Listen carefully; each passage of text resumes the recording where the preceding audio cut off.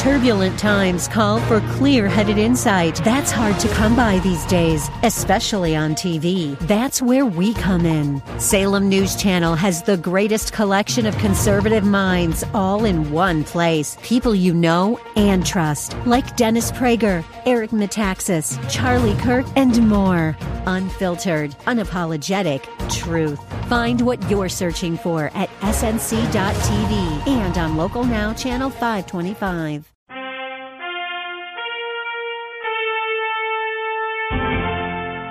The Bible, the book that has changed the world by changing lives around the world. Men and women, Young and old. The Bible has changed my life. The love, stability, and hope that I need, they're all found in the Bible. The Bible gives me hope that a new day is coming. The Bible is helping me see what really matters. The Bible Live is a one-of-a-kind, first-time-in-history radio program, offering you the chance to hear a 15 to 20-minute Bible reading each weeknight. The entire Bible, every year. Hear the scriptures, then call in with your comments and questions. This is the best show in the world. Well, actually, I was speaking against everything you were talking about before, and now I stand humbly corrected. I'm a pastor, and our people really need to know the Word more. The Bible also transformed the life of your Bible Live host, a full-blooded Apache Indian, born out of wedlock and abandoned at birth. Soapy Dollar was found in a big city alley by a kind-hearted fortune teller, then passed around to 16 families before he was 6 years old. Placed in a home for homeless and delinquent boys, Soapy Dollar heard the Bible's life-changing message at the age of 8, and the course of his life was changed. He's an American Indian guitar-playing all-around rodeo cowboy. I keep my thumb between the pages and my heart in the book. With more degrees than a thermometer and over 40 years of introducing folks just like you to the God of the Bible, here is Soapy Dollar. Dun, dun, dun, dun, dun. Good evening, everyone.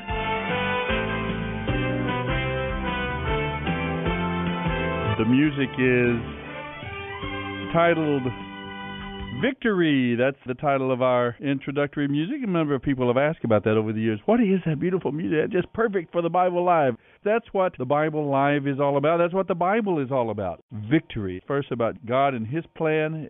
God has won the victory over wickedness, over evil. He has made a way for you and me as well to experience victory in Messiah. Well, let's go to our Bible Live readings tonight. We're starting a brand new book, actually a couple of books, the books of 1st and 2nd Samuel in the Hebrew Scriptures. We completed the Gospel of Luke just last evening, the longest of the 4 Gospels. Now we're returning to the Hebrew Scriptures, picking up in the books of 1st and 2nd Samuel. As you remember, we left the people of Israel at the end of that 350-year period of the Judges. We read from the time Joshua led the people of Israel into Canaan with their conquest of the city of Jericho. And then, of course, on through a 7-year period of war. Then they allotted different regions of the Promised Land to the different tribes. Each tribe was then responsible to clear out their territory, which they did not. And, of course, it causes them tremendous problems. Now, the first 350 years or so, they do not have a king. They are to follow the Lord, but the theme of the book of Judges was each man did what was right in his own eyes.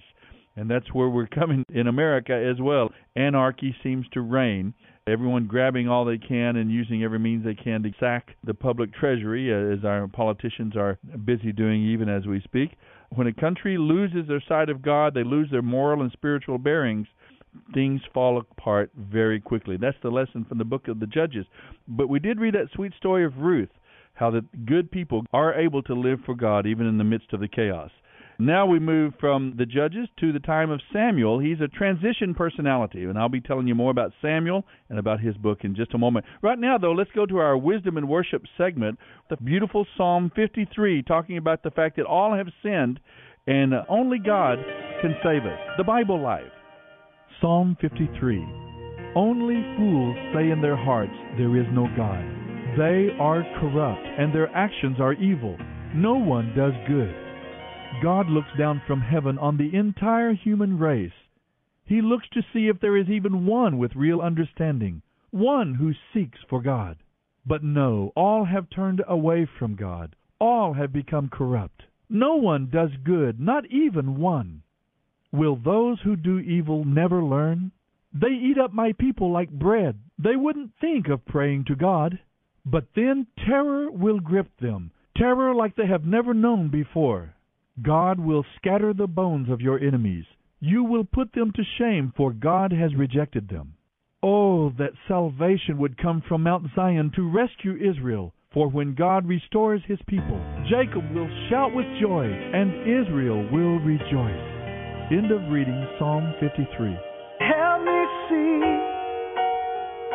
that everything I am is not all about me.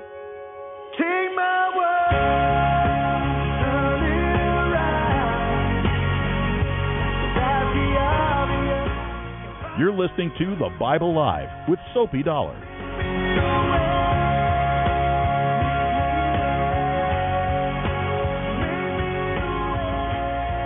This is the Bible Live broadcast, and you are listening tonight to the book of 1 Samuel. 1 and 2 Samuel at one time, one book written, possibly Samuel, but also includes writings from the prophets Nathan and Gad. We're told that in 1 Chronicles 29. We have this historical record of the birth of Samuel, a very unusual person as God calls him to His service, actually beginning with his mother and father, his mother Hannah, and he becomes one of Israel's greatest prophets. So let's go now to the book of 1 Samuel here on the Bible Live. 1 Samuel 1:1 through 5:5. 1 Samuel 1. There was a man named Elkanah who lived in Ramah in the hill country of Ephraim. He was the son of Jeroam and grandson of Elihu from the family of Tohu and the clan of Zuph. Elkanah had two wives, Hannah and Peninnah. Peninnah had children while Hannah did not. Each year, Elkanah and his family would travel to Shiloh to worship and sacrifice to the Lord Almighty at the tabernacle. The priests of the Lord at that time were the two sons of Eli, Hophni and Phinehas. On the day Elkanah presented his sacrifice, he would give portions of the sacrifice to Peninnah and each of her children. But he gave Hannah a special portion because he loved her very much, even though the Lord had given her no children. But Peninnah made fun of Hannah because the Lord had closed her womb. Year after year it was the same. Peninnah would taunt Hannah as they went to the tabernacle. Hannah would finally be reduced to tears and would not even eat. "What's the matter, Hannah?" Elkanah would ask. "Why aren't you eating? Why be so sad just because you have no children? You have me. Isn't that better than having 10 sons?" Once, when they were at Shiloh, Hannah went over to the tabernacle after supper to pray to the Lord. Eli the priest was sitting at his customary place beside the entrance. Hannah was in deep anguish, crying bitterly as she prayed to the Lord. And she made this vow, "O Lord Almighty, if you will look down upon my sorrow and answer my prayer and give me a son, then I will give him back to you. He will be yours for his entire lifetime. And as a sign that he has been dedicated to the Lord, his hair will never be cut." As she was praying to the Lord, Eli watched her. Seeing her lips moving but hearing no sound, he thought she had been drinking. "Must you come here drunk?" he demanded. "Throw away your wine." "Oh, no, sir," she replied. "I'm not drunk, but I am very sad, and I was pouring out my heart to the Lord. Please don't think I am a wicked woman, for I have been praying out of great anguish and sorrow." "In that case," Eli said, "cheer up. May the God of Israel grant the request you have asked of him." "Oh, thank you, sir," she exclaimed. Then she went back and began to eat again, and she was no longer sad. The entire family got up early the next morning and went to worship the Lord once more. Then they returned home to Ramah. When Elkanah slept with Hannah, the Lord remembered her request, and in due time she gave birth to a son. She named him Samuel, for she said, "I asked the Lord for him." The next year, Elkanah, Peninnah, and their children went on their annual trip to offer a sacrifice to the Lord. But Hannah did not go. She told her husband, "Wait until the baby is weaned. Then I will take him to the tabernacle and leave him there with the Lord permanently." "Whatever you think is best," Elkanah agreed. "Stay here for now, and may the Lord help you keep your promise." So she stayed home and nursed the baby. When the child was weaned, Hannah took him to the tabernacle in Shiloh. They brought along a 3-year-old bull for the sacrifice, and half a bushel of flour and some wine. After sacrificing the bull, they took the child to Eli. "Sir, do you remember me?" Hannah asked. "I am the woman who stood here several years ago praying to the Lord. I asked the Lord to give me this child, and he has given me my request. Now I am giving him to the Lord, and he will belong to the Lord his whole life." And they worshiped the Lord there. You're listening to the Bible Live with Soapy Dollar. 1 Samuel 2. Then Hannah prayed, "My heart rejoices in the Lord. Oh, how the Lord has blessed me. Now I have an answer for my enemies, as I delight in your deliverance. No one is holy like the Lord. There is no one besides you. There is no rock like our God. Stop acting so proud and haughty. Don't speak with such arrogance. The Lord is a God who knows your deeds, and he will judge you for what you have done. Those who were mighty are mighty no more, and those who were weak are now strong. Those who were well fed are now starving, and those who were starving are now full. The barren woman now has 7 children, but the woman with many children will have no more. The Lord brings both death and life. He brings some down to the grave, but raises others up. The Lord makes one poor and another rich. He brings one down and lifts another up. He lifts the poor from the dust, yes, from a pile of ashes. He treats them like princes, placing them in seats of honor. For all the earth is the Lord's, and he has set the world in order. He will protect his godly ones, but the wicked will perish in darkness. No one will succeed by strength alone. Those who fight against the Lord will be broken. He thunders against them from heaven. The Lord judges throughout the earth. He gives mighty strength to his king. He increases the might of his anointed one. Then Elkanah and Hannah returned home to Ramah without Samuel, and the boy became the Lord's helper, for he assisted Eli the priest. Now the sons of Eli were scoundrels who had no respect for the Lord or for their duties as priests. Whenever anyone offered a sacrifice, Eli's sons would send over a servant with a 3-pronged fork.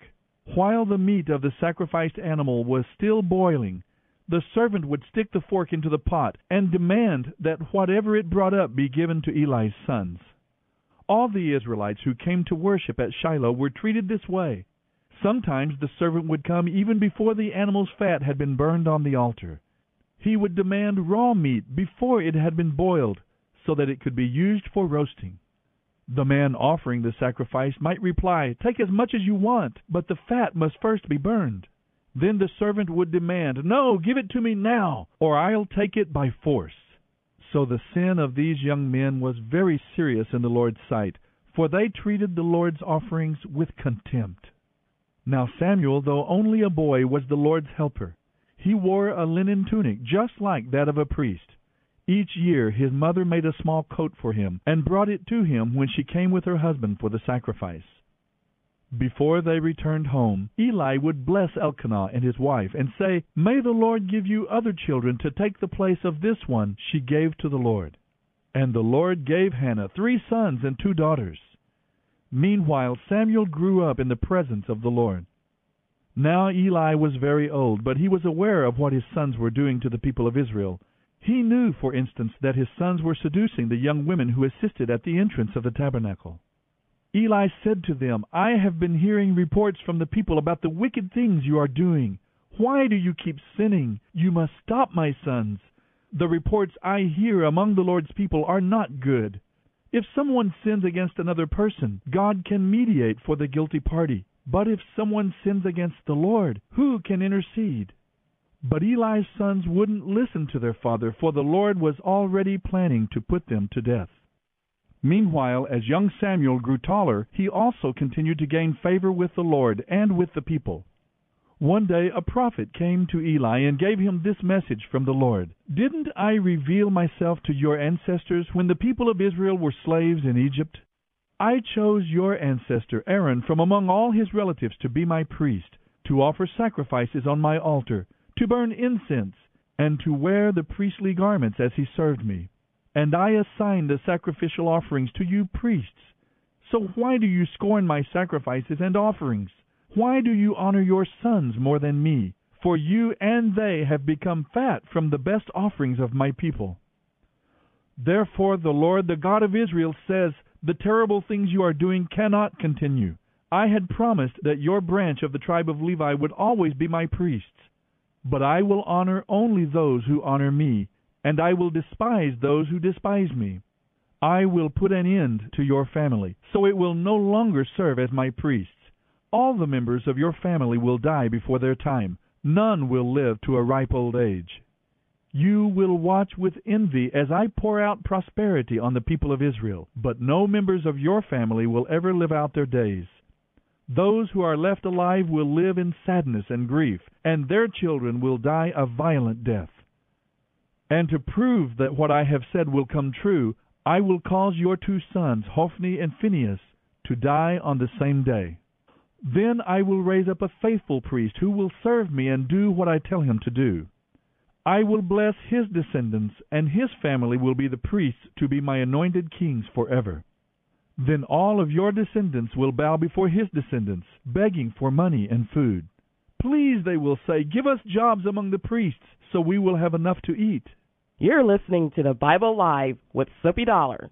1 Samuel 3. Meanwhile, the boy Samuel was serving the Lord by assisting Eli. Now in those days, messages from the Lord were very rare, and visions were quite uncommon. One night Eli, who was almost blind by now, had just gone to bed. The lamp of God had not yet gone out, and Samuel was sleeping in the tabernacle near the ark of God. Suddenly the Lord called out, "Samuel! Samuel!" "Yes," Samuel replied. "What is it?" He jumped up and ran to Eli. "Here I am. What do you need?" "I didn't call you," Eli replied. "Go on back to bed." So he did. Then the Lord called out again, "Samuel!" Again Samuel jumped up and ran to Eli. "Here I am," he said. "What do you need?" "I didn't call you, my son," Eli said. "Go on back to bed."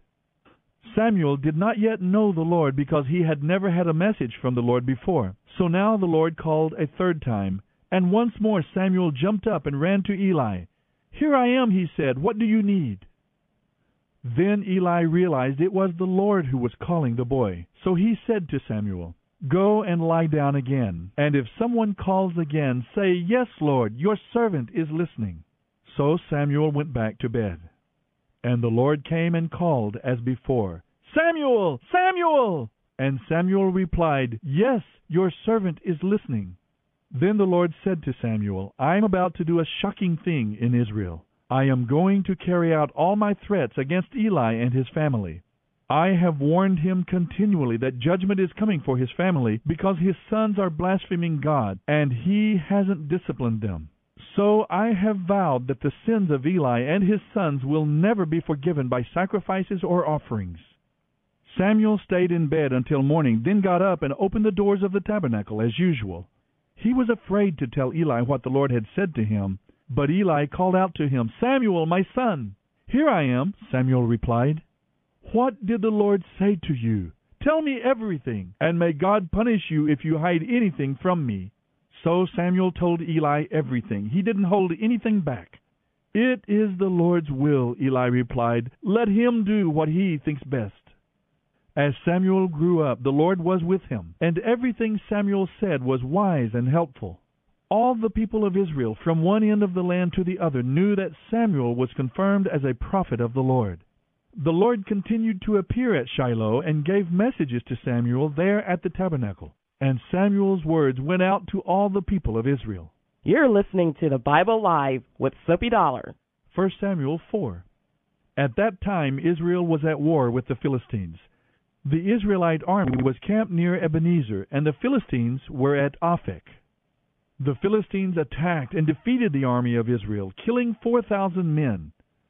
After the battle was over, the army of Israel retreated to their camp, and their leaders asked, "Why did the Lord allow us to be defeated by the Philistines?" Then they said, "Let's bring the Ark of the Covenant of the Lord from Shiloh. If we carry it into battle with us, it will save us from our enemies." So they sent men to Shiloh to bring back the Ark of the Covenant of the Lord Almighty, who is enthroned between the cherubim. Hophni and Phinehas, the sons of Eli, helped carry the ark of God to where the battle was being fought. When the Israelites saw the ark of the covenant of the Lord coming into the camp, their shout of joy was so loud that it made the ground shake. "What's going on?" the Philistines asked. "What's all the shouting about in the Hebrew camp?" When they were told it was because the ark of the Lord had arrived, they panicked. "The gods have come into their camp," they cried. "This is disaster. We have never had to face anything like this before. Who can save us from these mighty gods of Israel? They are the same gods who destroyed the Egyptians with plagues when Israel was in the wilderness. Fight as you never have before, Philistines. If you don't, we will become the Hebrew slaves just as they have been ours." So the Philistines fought desperately, and Israel was defeated again. The slaughter was great. 30,000 Israelite men died that day. The survivors turned and fled to their tents. The ark of God was captured, and Hophni and Phinehas, the two sons of Eli, were killed. A man from the tribe of Benjamin ran from the battlefront and arrived at Shiloh later that same day. He had torn his clothes and put dust on his head to show his grief. Eli was waiting beside the road to hear the news of the battle, for his heart trembled for the safety of the ark of God. When the messenger arrived and told what had happened, an outcry resounded throughout the town. "What is all the noise about?" Eli asked. The messenger rushed over to Eli, who was 98 years old and blind. He said to Eli, "I have just come from the battlefront. I was there this very day." "What happened?" Eli demanded. "Israel has been defeated," the messenger replied. "Thousands of Israelite troops are dead on the battlefield. Your two sons, Hophni and Phinehas, were killed too, and the ark of God has been captured." When the messenger mentioned what had happened to the ark, Eli fell backward from his seat beside the gate. He broke his neck and died, for he was very old and very fat. He had led Israel for 40 years. Eli's daughter-in-law, the wife of Phinehas, was pregnant and near her time of delivery. When she heard that the ark of God had been captured and that her husband and father-in-law were dead, her labor pains suddenly began. She died in childbirth, but before she passed away, the midwives tried to encourage her. "Don't be afraid," they said. "You have a baby boy." But she did not answer or respond in any way. She named the child Ichabod, "Where is the glory?" murmuring, "Israel's glory is gone." She named him this because the ark of God had been captured, and because her husband and her father-in-law were dead. Then she said, "The glory has departed from Israel, for the ark of God has been captured." You're listening to the Bible Live with Soapy Dollar. 1 Samuel 5. After the Philistines captured the ark of God, they took it from the battleground at Ebenezer to the city of Ashdod. They carried the ark of God into the temple of Dagon and placed it beside the idol of Dagon. But when the citizens of Ashdod went to see it the next morning, Dagon had fallen with his face to the ground in front of the ark of the Lord. So they set the idol up again. But the next morning the same thing happened. The idol had fallen face down before the ark of the Lord again. This time his head and hands had broken off and were lying in the doorway. Only the trunk of his body was left intact. That is why to this day neither the priests of Dagon nor anyone who enters the temple of Dagon will step on its threshold. End of reading 1 Samuel 1:1 through 5:5. Even in the little things that never seemed too big to me, and the things I thought didn't matter much at all. Throughout the book of Samuel, the theme of God's holiness. We are so very comfortable with the theme of God's love, God's grace, God's forgiveness. We start getting uncomfortable when we move into the area of God's holiness, God's righteousness, and in particularly God's judgment. The idea that God is capable and worthy of judging humanity, judging individuals. He can judge rightly, fairly, our thoughts, our attitudes, our decisions, our lives. That's the theme of the psalm that we read tonight, Psalm 53. One of the things we saw in that psalm is that the question of God's existence is not an intellectual question. There is plenty of evidence for anybody who has any kind of objectivity to conclude rationally, intelligently, that yes, there is a designer, there is a God, there is a creator, there is a spiritual realm, the beyond our understanding. There is plenty of evidence.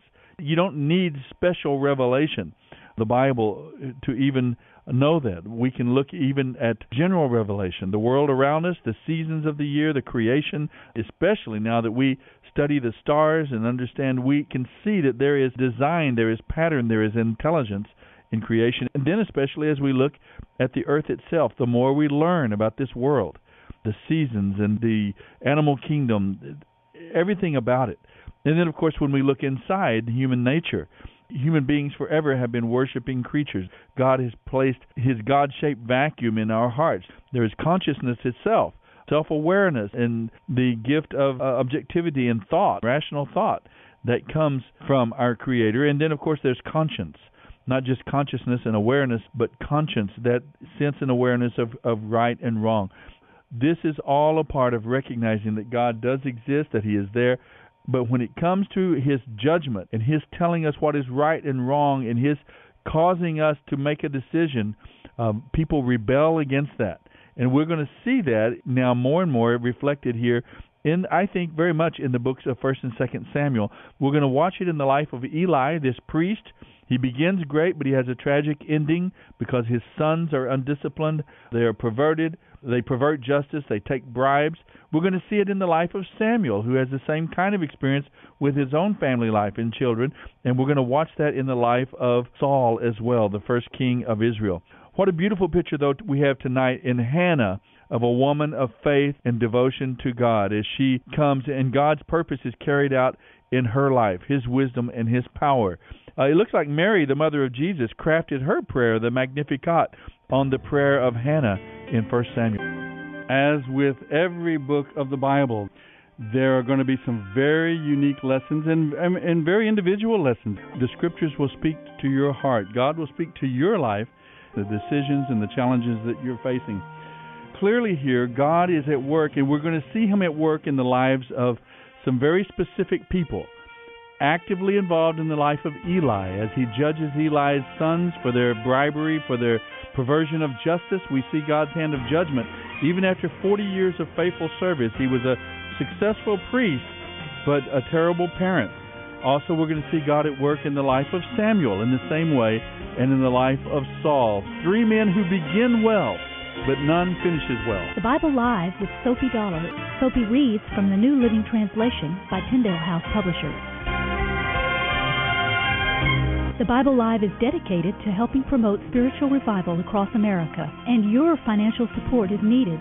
Please mail your tax-deductible gift to the Bible Live, Post Office Box 18888. That's the Bible Live, P.O. Box 18888, San Antonio, Texas 78218. You may also make credit card donations at the ministry website, thebiblelive.com.